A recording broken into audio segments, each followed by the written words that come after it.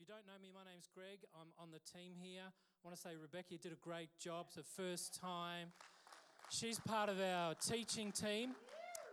You may not know this, but we actually have got a whole group of people that are being developed, and Rebecca is one of them. Dave, you did a great job. What a great, even for a non-jogger, I was impressed. I jogged once, that was to the fridge and back, but I ran out of breath. But what great thought, how we run out of steam. In fact, what you had to say, Dave, and Beck, what you just said around the offering is part of where I want to go today, because it is all about the heart. And sometimes we run out of steam as Christians, and I'm going to explore a little bit about that today. And as I said, you're getting a handout that you'll be able to fill in as we go. Our theme for this year is deeper. And if you were not here 2 weeks ago, I encourage you to jump on our website. You can link through to our sermons there, our audio sermons there. And Pastor Charles actually presented the vision for us for this year, 2020. And it was the idea of being deeper in God, in our relationship with God. How do we go deeper in God? And really, that's a great question, because it doesn't matter whether you've been a Christian for 30, 40, 50 years, you can still go deeper in God. It doesn't matter whether you're a brand new believer and you're still trying to figure out your relationship with God, you can go deeper with God. Or if you're here today and you have no relationship with God, you're not really sure what we're talking about or why we sing some songs, and we did the juice and the biscuit as a memorialization and a celebration of Jesus' death and resurrection. You don't fully understand that. You feel that God wouldn't maybe even love you. Well, you can go deeper with God as well. It doesn't matter where we are or where we think we are in our spectrum, we can all go deeper with God. And so I'm going to talk a little bit around that theme, but I do encourage you, if you weren't here a couple of weeks ago, please listen to Charles' sermon around that as well. So today, actually, Talisha, go to the second slide. We'll do the video in just a second. I'm going to talk about the first 2 steps of going deeper with God. And you can see that the title there on your outline sheet that you've just been handed as well. So if you need a pen and you want to take notes, just put your hand up. I'll get our host. There's one down here. Thanks, guys. So anyone else need a pen? One over here as well. John, up the front on your right. A couple here as well. We have some pens there. Just keep your hands up. They'll get one to you. If they don't get one, just wave. I want to follow on with the theme of, I've called it the first 2 steps of going deeper with God, but I have to be honest with you. I wanted to really call it the most easy steps. I also wanted to really call it the continual steps, because it's not just the first 2 steps that I'm going to bring out today from Deuteronomy. When I was studying and for the last couple of weeks I've been meditating on the whole Deuteronomy chapter 6 passage, I thought, well, this is what God asks us to do all the time. Whether I think I'm a mature Christian, a new Christian, or I don't really know what God is, but I'm trying to explore who God is, these 2 steps is really what we all need to be continually doing and encouraging each other to do. And they're not that complicated. Sometimes in Christianity, we make things more complicated than we need to. They're actually quite simple, but there's something that we should be doing every single day, no matter how long we've been on a journey with God. So they're essential. So whether you feel like you're great with God or far from God, I'm going to give you just 2 steps, but I pray, hope, and believe that you'll continually practice them for the rest of your days in your relationship with God. Now, how this whole talk came together for me is 3 years ago, Sue and I were in Israel. We did a tour, and we've got another tour coming up in a couple of months. Who's coming to Israel with us? Look at that. We've got about, how many we got from Uni Hill? We've got about 23, 24. So we leave in May. But when Sue and I were there 3 years ago, we did a number of things. But one of the things that really sort of got my attention, we went to the Western Wall in Jerusalem, which of course is part of the construction, supporting construction of the ancient temple, which has now been destroyed. It was destroyed probably by the Romans in 70 AD when they invaded. And so the temple itself's not there, but there's some supporting structures still at a lower level. And so, of course, you see it on the news and the media quite a bit, where you see the Orthodox Jewish people going there to pray. And they write little prayers on notes and they actually push it into the cracks of this ancient wall. And so our group was at the Western Wall, the Wailing Wall.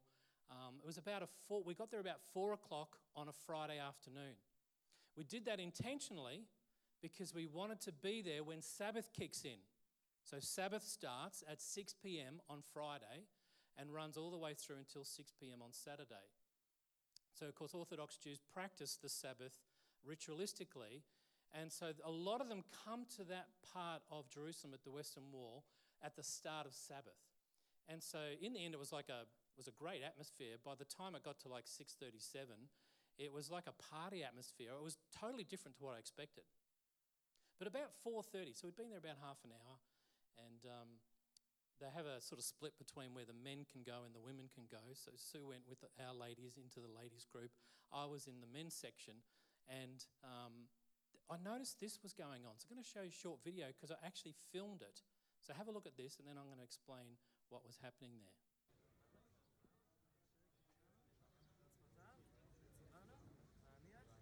So that's a rabbi, and he's tying a little black box onto the arm and onto the forehead of a Jewish man who's come to pray at the start of Sabbath.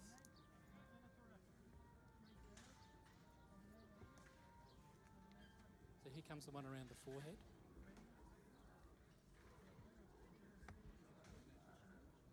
Now you just watch this man, he'll pray a blessing on himself.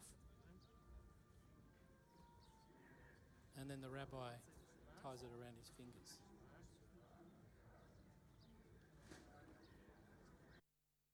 So I'm going to show you again, just replay that for Talisha, and let me explain what it is, because I didn't know what it was at first. So I got home from my trip and I'm looking this whole thing up. The little black box that gets tied on his forearm, and when there's one on his forehead, is called a tefillin. Tefillin. It's actually a very small black cube. Inside the cube, it has a scroll or handwritten 4 portions of scriptures for the Jews, which we call the Old Testament. And I think there's one verse out of their Mishnah as well that's inside that box. The actual box and strap have to be made by a specialist, so you can't just walk into a $2 shop and buy one. It's a holy religious artifact for Orthodox Jews. And they actually come with a certificate that they've been made properly by an authorised rabbi because of the enormous religious significance they have. Now, the one on the arm is put on first. It's actually put on your weaker arm. So if you're right-handed like me, it'll be put on your left arm as a male. By the way, only the males do this. And then, of course, you saw the man pray a blessing, and this is what he prayed. Blessed are you, Lord God, King of the universe, who has sanctified us with his commandments and commanded us to put on the tefillin. So they get that out of Deuteronomy, and we're going to look at that verse today because they take part of that verse literally. So the head one is loosely fastened, usually above actually your normal hairline. So fellas, if you were an Orthodox Jew and you were balding, they still put it on where your original hairline was. They sort of ignored the receding hairline. And there's 4 texts inside that box that are handwritten. So Deuteronomy chapter 6, verses 4 and 5. That's what we're going to look at today. But if you're taking notes, they also minusculely write on this very small piece of paper, Exodus 13, verses 1 to 10. Exodus 13, 11 to 16. And also, as I said, a part of the Mishnah, which I won't read out at the moment. At some point in history, the Orthodox expression of Jewish beliefs felt that this was something they literally had to do, and they took it from Deuteronomy chapter 6, where it actually says to wear it, put it on your doorpost, wear the commands of God. And so as history developed after, of course, this command is given just before they enter the promised land in Deuteronomy chapter 6, they came up with a system, probably hundreds of years later, but a good Jewish man would recite this prayer at least 7 times or wear it 7 times. If you were especially holy you could do it a couple of hundred times a day. Before your child could speak, you teach them Deuteronomy chapter 6, verse 4 and 5, because as an Orthodox Jew, you want the first words that come out of their mouth to be those. Unlike my children, one of them, their first word was McDonald's. That's true story. This is how seriously they take the command out of Deuteronomy chapter 6. When a person is dying in their culture, they encourage them to repeat Deuteronomy chapter 6, verses 4 and 5, because they want their last words on this earth to be those verses. When an Israelite was martyred in history, the people around them that were Jewish would shout this verse out continuously as that person was being killed for their faith or for any other reason. In their synagogue services, they begin their service with Deuteronomy chapter 6, verses 4 and 5. So it's a very important verse for Orthodox Jews. So if you've got your Bibles, I'm going to turn to Deuteronomy chapter 6. We're going to read it together. It'll come up on the screen, but I know many of you have different translations you prefer, which is fine, no problem with that. But as you turn there, let me just tell you some background of where this announcement is made. So, of course, Deuteronomy is the fifth book of the Holy Scriptures. The Old Testament, we call them. Jews call them the Holy Scriptures. And it's the fifth book or the last book that's attributed to Moses doing a lot of the writing. And, of course, they've been wandering the wilderness now for 40 years. So I read just before Exodus 15. They'd only just entered the wilderness. They're sort of 3-4 days into their journey when we read that bit. Now we're 40 years later, a generation later. They're standing on the edge of the land that God has promised to give to them, but what we call the Promised Land. But that land is actually inhabited by other people groups, other tribes that worship many different types of gods. And so Moses is very careful in his old age. And we know Moses passes away and doesn't enter the Promised Land with them. But before they start on their conquest to take on the Promised Land, Moses re-preaches the covenant that they have with Yahweh. And effectively there's 3 long sermons in Deuteronomy of Moses reminding the people of what God had said to them 40 years earlier at Mount Sinai. In fact, the word Deuteronomy literally means a second telling of the law. That word itself literally means a second telling of the law, Deuteronomy.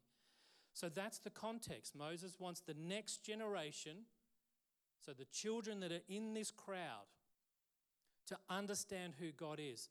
Because if their parents don't keep their covenant with God, how is the next generation going to know who God is and to keep their relationship with God, particularly as now they're about to be exposed to many other gods as they try and conquer the Promised Land?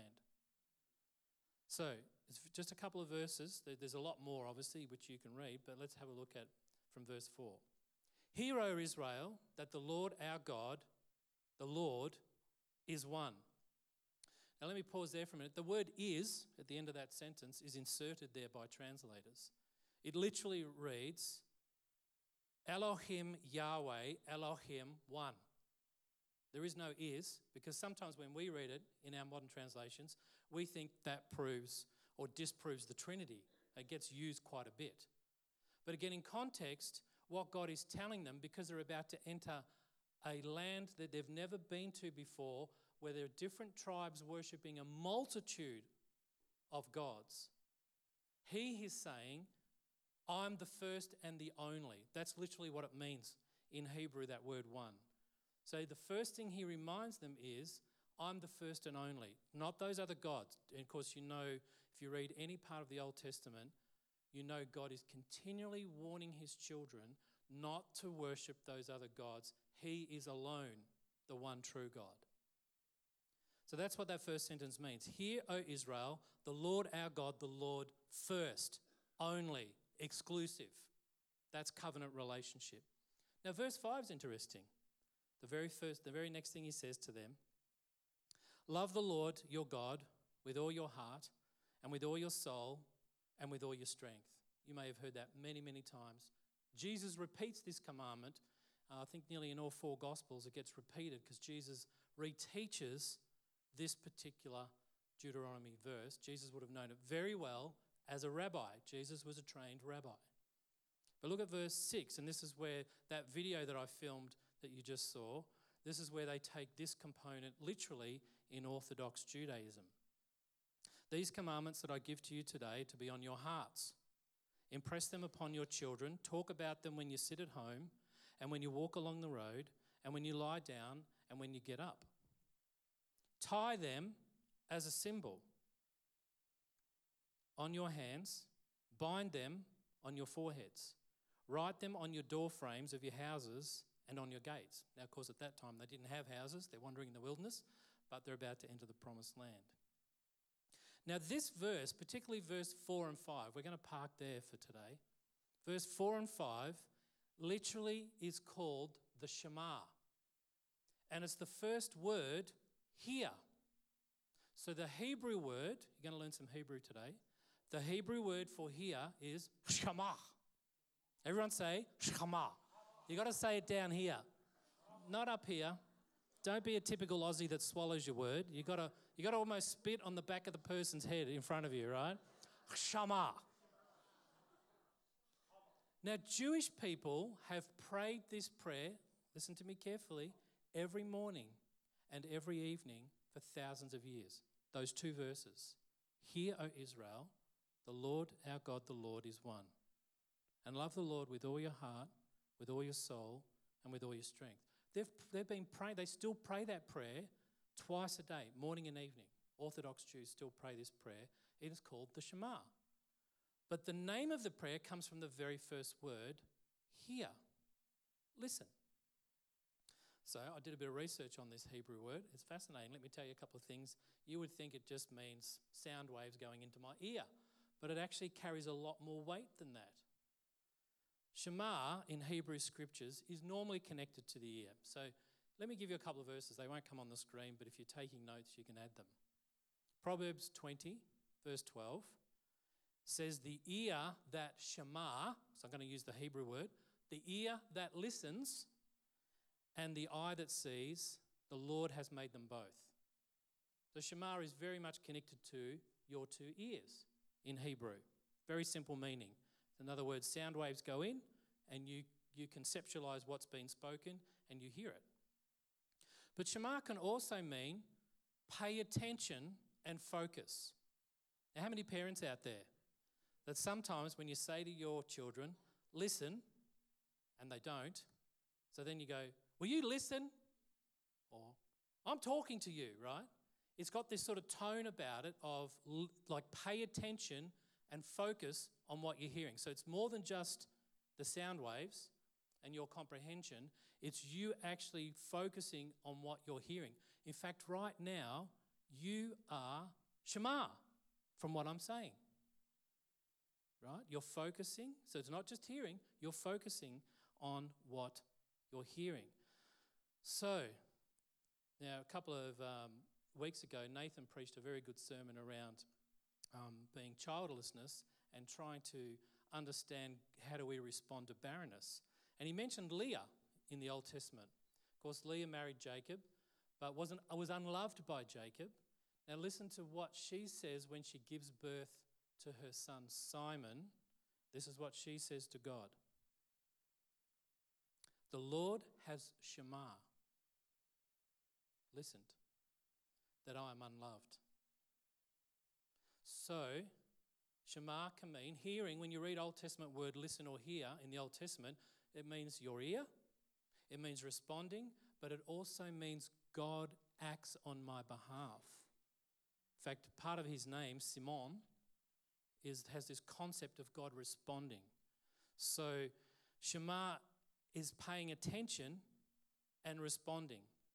Now that's in Genesis 22:39, if you want to look up that story of Leah thanking God that he has shema'd, that she is unloved by her husband by giving her a son.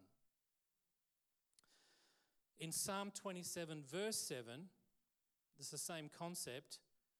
In fact, a lot of the Psalms start with the word Shema. Listen, hear, O God. So one of them is in Psalm 27 verse 7, says, Shema my voice, O Lord. Hear my voice. Hear when I cry out and have mercy. Answer me So asking God to Shema is also asking God to act on your behalf. More than listening, more than focusing, more than you responding, it's actually when we say to God, listen to me, we want him to actually do something on our behalf. So this is also very similar when God asks us as his people, the children of Israel, particularly say at Mount Sinai. He says to them in Exodus 19 verse 5, so this is right at the start of that covenant. He says to them, and now if you shema me and keep my covenant, you will be my special possession out of all the nations. So if you respond, not just hear me, but if you keep, if you do. So in ancient Hebrew, there's actually no word for obey. They use the word shema. And so when the Hebrews or Moses is preaching this to the mass of the children of Israel about to enter the promised land, they know the weight of the meaning of the word. When God says, hear, shema, I am the Lord, one, first, only, exclusive. Love me with all of your heart, all of your soul, and with all of your strength. They understood the weight behind the word shema. So in actual fact, listening and obeying is the same thing. Two sides of the one coin, if you like, according to the Hebrew language and understanding. So, of course, what's interesting, there's a negative explanation of Shema because many of us in this room today know the story of the Israelites that would regularly, over different long periods of time, break their covenant with God. They would be unfaithful and start worshipping other gods of the nations that were around them or that captured them. They would intermarry, which brought other belief systems into the exclusivity of the relationship, the covenant they have with Yahweh. And so what's interesting is God uses it in a negative term. You'll be familiar with this phrase because the Old Testament uses it regularly, the prophets. Jesus said this. Paul says this in his New Testament letters. They have ears, but they don't shema. So you can have ears, but you're not responding. You've heard me, but isn't our relationship, well, that's what it is. It's a relationship. So, of course, Jesus talks about it. Ezekiel, Jeremiah, Isaiah use this phrase, they have ears, but they cannot shema or will not shema. Jesus says it about the Pharisees. The prophets say about the Israelites. Paul talks about it actually in Acts and in Romans, where he's explaining the history of why Jesus came and who Jesus is, that the Israelites did not shema God. And so he sent his one and only Son. So they could hear just fine, but they're not actually really listening, because if they did, they would live very differently. Aren't we exactly the same? We hear the words of God. We comprehend, we understand, our ears are working fine. But there are times where we don't shema. I mean, when I was studying all this, I thought, that's me sometimes. So nothing to do with my ability to auditory hear. It's got to do with my heart, my soul, and my strength. So really the first out of the two steps is you have to listen to him. Here's step one. It'll come up on the screen if it's not there. And you have to live what he says. It's the same word. They're not two separate ideas. They're all embedded together. If you listen and you said you've heard, then you're going to live that way. Your life, your choices, your attitude, your behavior, your decision, what you do with who you are and all of your resource is going to be impacted if you shema what God has said to us. It's got to be obvious. It's lived out. It's not just received through your eardrum. It's a response from our heart. So the first step is to listen to him and to live out what he says. God says, Shema, hear and obey, hear and follow. Don't just re-quote or comprehend. So this is one of the main things about our expression of Christianity is we're not a religious system. We're not a mechanical religious system. We have a relationship. And so when God spoke to me on Wednesday about praying for everybody who was sick in our service today, I had to shema. It wasn't I can't say no to God. Well, I can. Sometimes I do. But he always wins, doesn't he? Don't try and argue with him, by the way. You don't get very far. Shema, God says, listen and you'll live differently. Act it out. It's got to be obvious, not just to him, but to all of us, that we are in covenant relationship with the one true God through his son, Jesus Christ. It's Shema. Now, the second part of that verse, where it says, so God says, so here, Shema Israel, Elohim Yahweh Elohim one. So God the Lord is only exclusive, no other gods. But then the very next thing he says is love me with all your heart, with all your soul, and with all your strength. It fascinates me that it's connected to him saying that he's one, or the exclusive covenant relationship he wants with the Israelites and, of course, with us through his son Jesus. And so here's the second thing. I'm going to unpack it, but let me tell you what it is first. The second step in growing deeper with God, come up on the screen, is you love God with your muchness. Now, I know that's not good English. In fact, I think I just invented a new word. Very religious, spiritual term. Love God with your muchness. Tell your person you're sitting next to, love God with your muchness. Shema. Love God with your muchness. That is wholehearted, life-encompassing passion. We're not a religion in the dictionary sense of the word. Now, we are a religion because we believe in a certain God and we are following that God. But how we follow that God is different from every other God. We are not following our God in fear that if we don't do it, he'll get us. Which, by the way, most other religions, that's why they follow their God. They have to appease their God.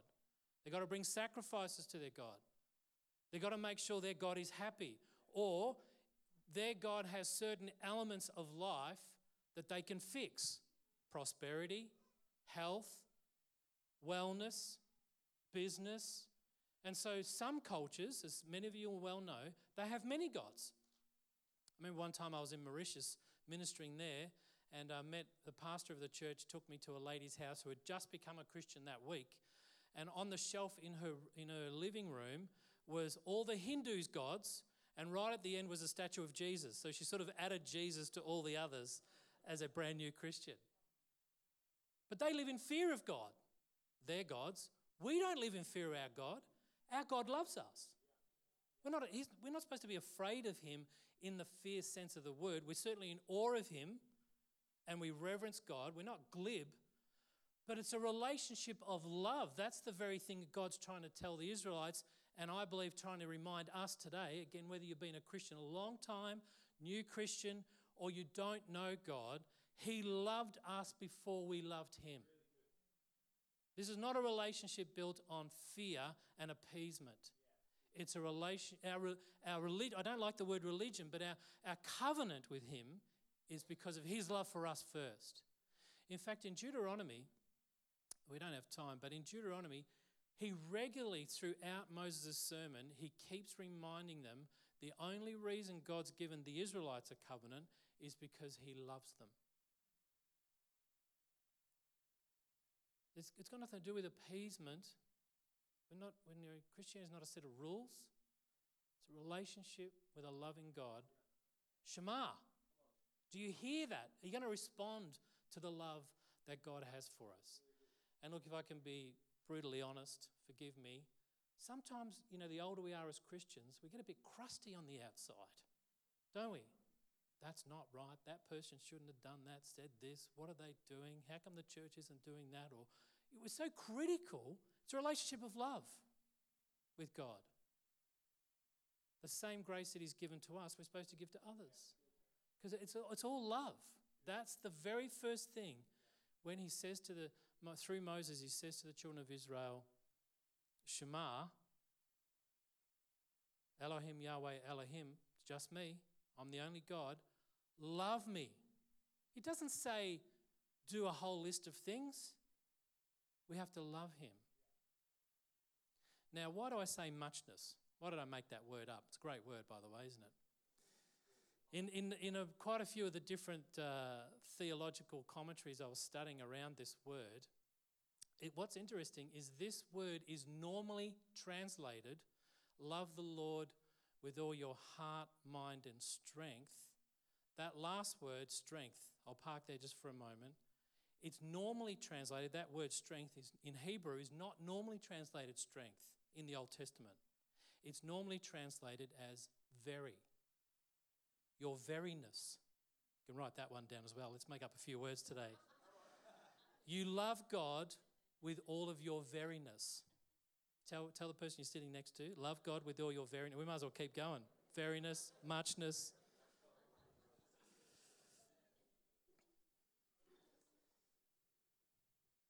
Now, here's what I think the problem is, because I've been in church life, a couple of years now. When we read that verse, either in Deuteronomy or we reread when Jesus restates it, reteaches it, the most important, if you want to, of course, he was asked about all the commandments. And he says, well, it's just love God, love others, right? But Jesus restates the Shema, this prayer that he's praying morning and evening as a Jewish rabbi. He restates it when the Pharisees ask him, or I can't remember exactly who asked him off the top of my head, but he restates this because what we tend to do is when we read it, we split it into 3 compartments. So you may have heard sermons on it. I know I have. That, you've got to love God with your heart. This is your heart. This is what it is. And that's what you've got to do. You've got to love God with your soul. Your soul's your personality or your spirit. So you've got to love God with that. And you've got to love God with your strength and your physical body. So you've got to love God with that. But when the Jews read this, or when they even first heard this, that was not in their thinking. That's actually a Greek concept. Came many centuries later, where the Greeks were trying to explain the human physical body or being, the whole being, and what's it composed of. And so some of this Greek teaching that, like the flesh is evil, which is not our teaching, by the way. Our flesh is fallen, but it's God created. But some of this idea of let's split or compartmentalize our being into 3 or 4 separate groups is not in the Hebrew way of thinking. In fact, it's the opposite. What these 3 things are teaching is, in fact, all of you, every aspect of your being has to love God. You can't just chip it up into different parts. Well, today I'm going to love God with my heart, because at the moment my personality is not really liking him that much. That's not what it's teaching. But we hear this sort of stuff. It's wrong. It's not in the Hebrew way of thinking. So let me tell you a couple of things about why they don't split it up. And what were they hearing when it was first taught to them by Moses? The word heart in Hebrew doesn't mean what it means in English. Now, I know it's Valentine's weekend, right? Did anyone have a good Valentine's Day? Well, I'm about to blow your bubble. Because the word heart doesn't mean heart. So this is what in the Western world we've picked up the ancient Greek concept for heart. But the Hebrew concept for heart, get this, you want to write this down, it's your mind. It's what you think. It's got nothing to do with how you feel, which is how we use the word. It's actually the seat of your capacity to reason something out. So every time you read the word heart in the Old Testament, it's your thoughts, your reasoning power, your intellect. So when God says, love me with all your heart, he's not saying, let's have Valentine's Day together. He's saying, I want you to think about how you interact with me. I want you to think. Make choices based on your ability to reason out how to express your love towards me. That's how they understood it. The word soul in Hebrew doesn't mean personality and all. I don't know if you've heard other teachings on it. I certainly have. It actually is your whole person in Hebrew. In fact, if anything, I want you to follow me here. If anything, what God is telling them is not, here's a list of 3 things that make you up and every part of those 3 things has to love me. He's actually doing it the other way around. He's actually saying, listen, if you really love me, if you Shema, then every part of who you are and what you've got is going to engage with me. He's going the other way, not splitting it into 3 categories. He's grouping every part of our aspect of our life. So the word soul literally means your whole being. Now there's no compartmentalization taking place in that word in Hebrew. It's all of you. The Israelites understood this. You can't separate your soul from the body. That's what the Greeks taught, which has crept into Western teaching. But for the Israelites, and for even Orthodox Jews today, your soul is everything that God made. You. Every aspect of who you are. In fact, in Hebrew, in English, in our scriptures, that same word is normally translated in the Old Testament as your being. So, you've got to love God with your seat of reason. Think it through. You've got to love God with every part of who you are. And the last one that's in this, again in English we often pull it out, is your strength. And I've mentioned to you that's your veriness, your muchness. Now what does that mean? Glad you asked. It literally means, so not just your thinking and not just your whole being, but it means everything, every capacity and resource that you can express that's at your disposal, you include that in how you love God. So it's not physical strength. This has nothing to do with your physical body. So most theologians teach that this is about all your resource. It's a little bit of a dry word, resource, I think. It gets overused. But things like your time. It's not part of your physical body, but it's an attribute you've got access to. God wants you to worship and love him with your time. Your abilities, your natural skills and talents that either you were born with or you've developed over your lifetime, God wants you to love him with all of those. It's your muchness. It's everything that you have in your life. Your family. Love God in your family and get your family to love God. In your workplace, whatever you do, love God. Whether you're in church, whether you're at the shopping centre, with your income, your muchness, your veriness, every part of your being, God says that's how you love me. So it's got nothing to do with physical strength or heart as feelings or your soul as your spirit. It's all-encompassing. That's the sort of relationship God, well, let me put it this way. He loves us so much, he wants us to love him the same way he loves us. So let me bring this to a close. I'll get the worship guys to come up as well. So it's not a list of 3 separate ways we can love God. It's actually we love God with our wholehearted, all-encompassing passion all of the time. We're supposed to be excited about life, full of joy because of the God that we have a relationship with. And yet, we forget that God first loved us. Even in 1 John, if you're taking notes, 1 John chapter 4, verse 19, even John has to remind probably the church at Ephesus he's writing to and a few other churches in that district at the time. He says to them, we love God because he first loved us. Our love is responsive to his love. God says, listen, Shema, and love me. That's all you have to do as a Christian. Listen and love God. Listen, love God. Now, the problem is we, human beings, we like our list of rules, do's and don'ts, expectations, what we think church should be or Christians should be act like, or we all face disappointment and frustrations, but Christianity is not a list of rules and regulations. It's not a religious system that we're trying to keep. It's not a code. We don't get more holy or more righteous by doing things the correct way. We are all sinners saved by grace. That never changes. Whether you've been a Christian 5 seconds or 500 years. Never changes. It's not mechanical Christianity. It's not lifeless, or dare I say it, it's not loveless. If you're coming to church or going to a small group, or even if you're opening your Bible regularly during the week, and it's loveless, why are you doing it? It's not the point. We're not like other religions. No appeasement here. He first loved you.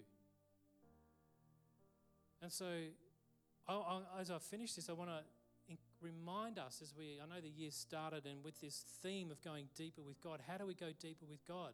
We have to listen and do what he says and love him with every passionate part of who we are and what we've got at our disposal. That's what Christianity is. That's how you go deeper. Deeper isn't excluding yourself to pray more, so no one else knows, or reading much more of the Bible every week. Those things can help build a relationship, but you do it out of the attitude of you're passionately in love with your God. So when you love someone, it just seeps out of every part of who you are, doesn't it? Except for me this Friday, I forgot it was Valentine's Day. I was so prepared, I had a card written and a gift ready to go, and I was in such a rush Friday morning to get here, we forgot to say Happy Valentine's Day together. But normally it seeps out of me, I'm just saying. When you love someone, you've seen the way Sue and I interact, it's natural. We don't have a mechanical relationship. It's not loveless, lifeless. It's not a ritual. We're passionate about each other. That's what God wants. That's the way you get deeper with God. Nothing super spiritual about that, is there? Just every part of who you are is how you love him. So I'm going to challenge you, particularly, and I'm talking to myself here, so I'm not pointing a finger at anyone else. But if you've been a Christian for, a decade or longer, don't become rigid. Don't become Krusty the Clown in Christianity version. Be passionate about God and let every part of who you are express that love back to him because of the depth and unconditional love he is already and continuously showing to you and me. Shema. Listen and love. That's how you go deep with God. I want you to close your eyes for a minute. I'm going to bring this service to a close. Just privately, if the Lord has prompted you about something